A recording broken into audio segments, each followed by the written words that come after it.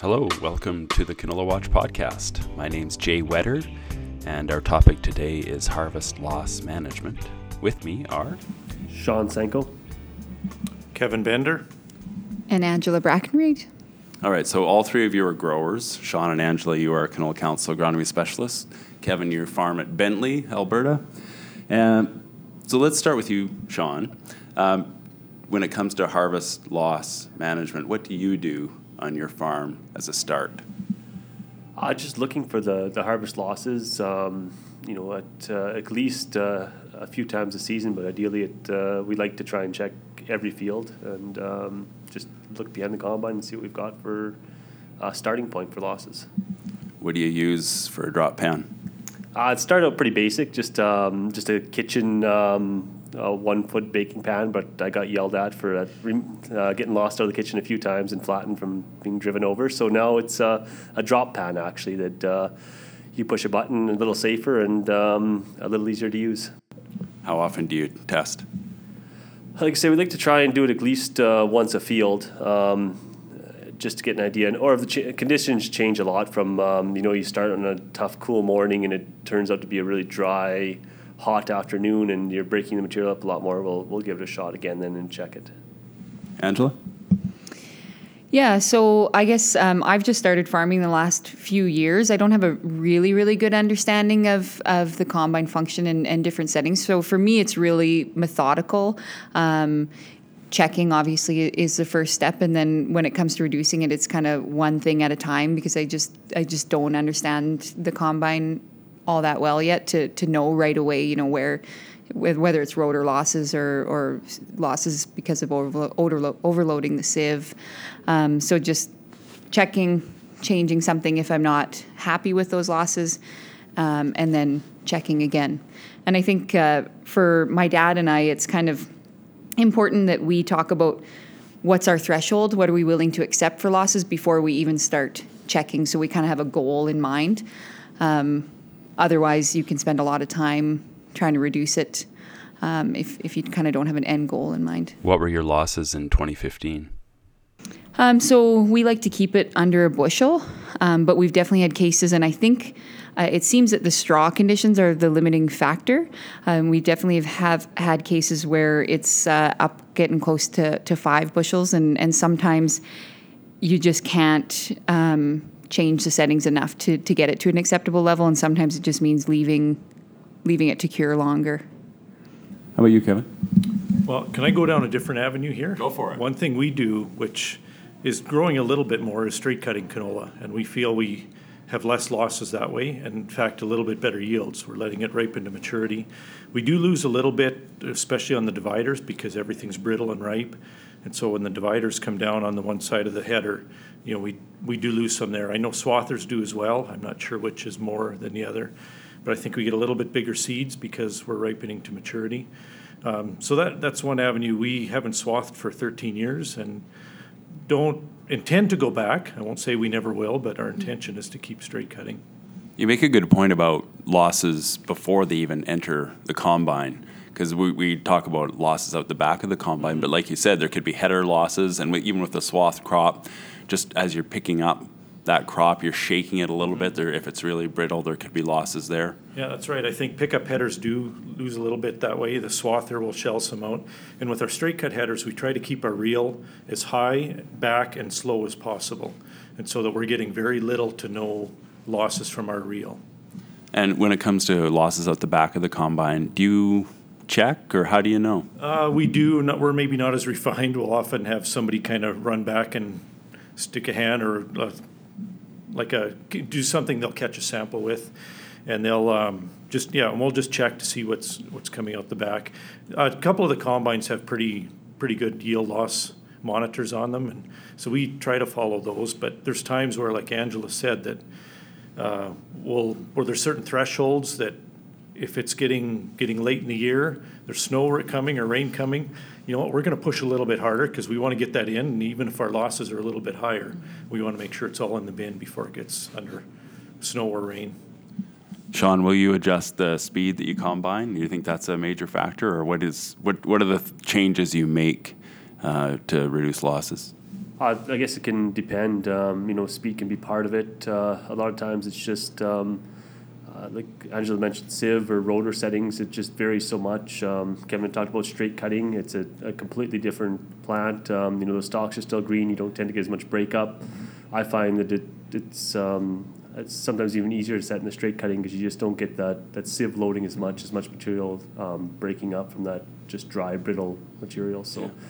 There's a lot of different settings, and it's just knowing your own combine where to start. It takes a while, that first year, to kind of get that handle.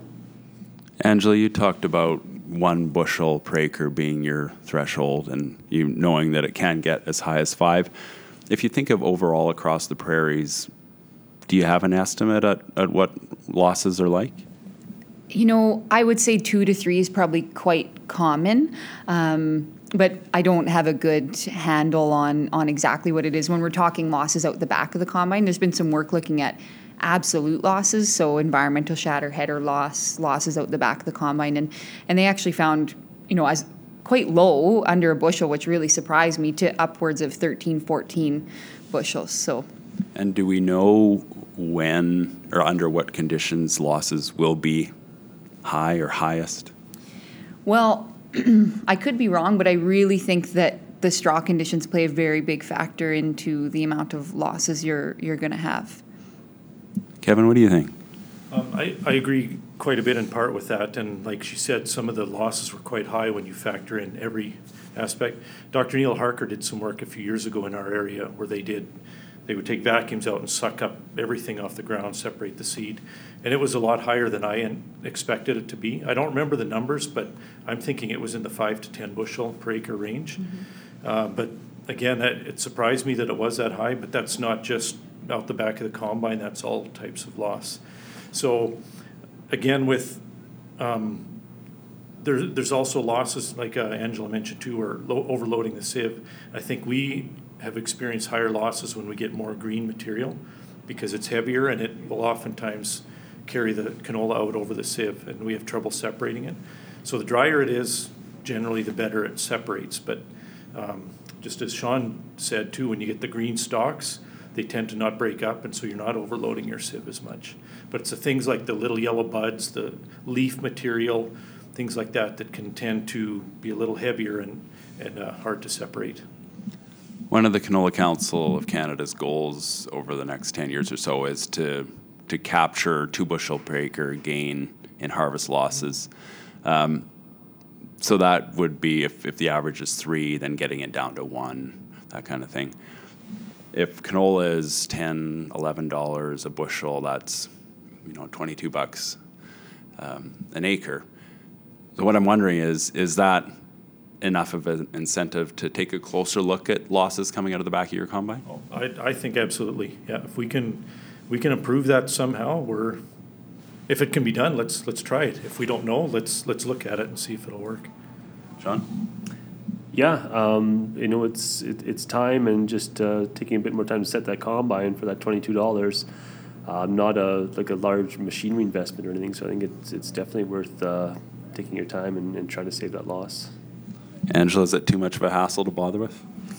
No, absolutely not. And there's not a lot of things that can get you that return on investment. So I absolutely think it's worth spending a little bit of time.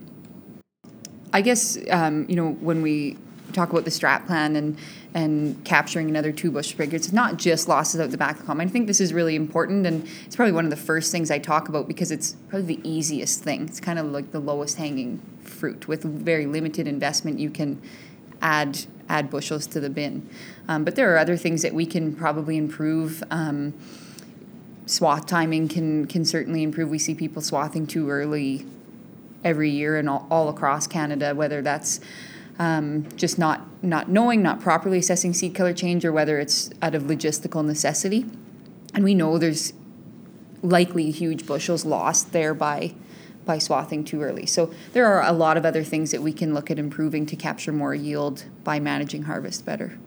Yeah, Kevin, that goes back to your point, right, about the harvest timing, and obviously you're that late as possible when it comes to cutting, but you're in your mind that you are saving what could be potential losses just by your timing of your harvest. Yeah, and there is a flip side too. If you leave it too long and you get a big wind come through, you can lose some that way as well. I know we've had neighbors that lose swaths in the wind, so it can go both ways. But yeah, timing is fairly critical. We usually leave our canola till the end because it takes longer to ripen standing. But yeah, you don't want to leave it too late. If it gets really dry and brittle, then wind tends to shell out more. If it's a little bit tougher, it doesn't do that as much. One of the things Les Hill with Pammy said was that, just because a combine, these new modern combines can combine canola at 7 miles an hour, doesn't mean you should be going that fast. What do you think? I would agree with that because we've seen that too, where it's like, yeah, it's handling it well, and we just want to push forward on the lever, but that's without looking at what's going out the back. And if you push too hard, yeah, you're going to start overloading, and canola's going to be riding out the back. You talked about some of your combines having better sensors when it comes to loss than others, and there's this new combine technology coming on, where like smart combines, where they can, you adjust what you want, which would be like lower losses, and they'll make adjustments on the fly. How much trust or faith do you put in that kind of technology? Well, I'd like to see it, but I'm certainly interested in looking at it, because I think anything that can make our jobs easier and a little bit more precise, I'd say bring it on. Like I would welcome that. Again, if it says that, okay, you got to go slower, there's times where we don't want to go slower, and we've got to weigh out what's the lesser of two evils here, leaving some out in the field for some kind of inclement conditions, or throwing a little bit more over and getting it done. And those are decisions that'll have to be made ongoing. Kind of a last message from me, Jay, on harvest losses. I think producers tend to overestimate how difficult this is to check. It's really not that difficult of a process, especially with modern machinery, when you can just put the chopper in neutral and lift up the spreaders. It's really not that hard to check and make adjustments. So really, I would encourage people, if they're going to do anything next fall that's different, is to start checking and try and calibrate their loss monitor. Thank you, Angela, Kevin, and Sean. For more on harvest loss management in canola, go to canolawatch.org and search under the harvest heading for articles. This has been a Canola Watch podcast. I'm Jay Wetter. Thanks for listening.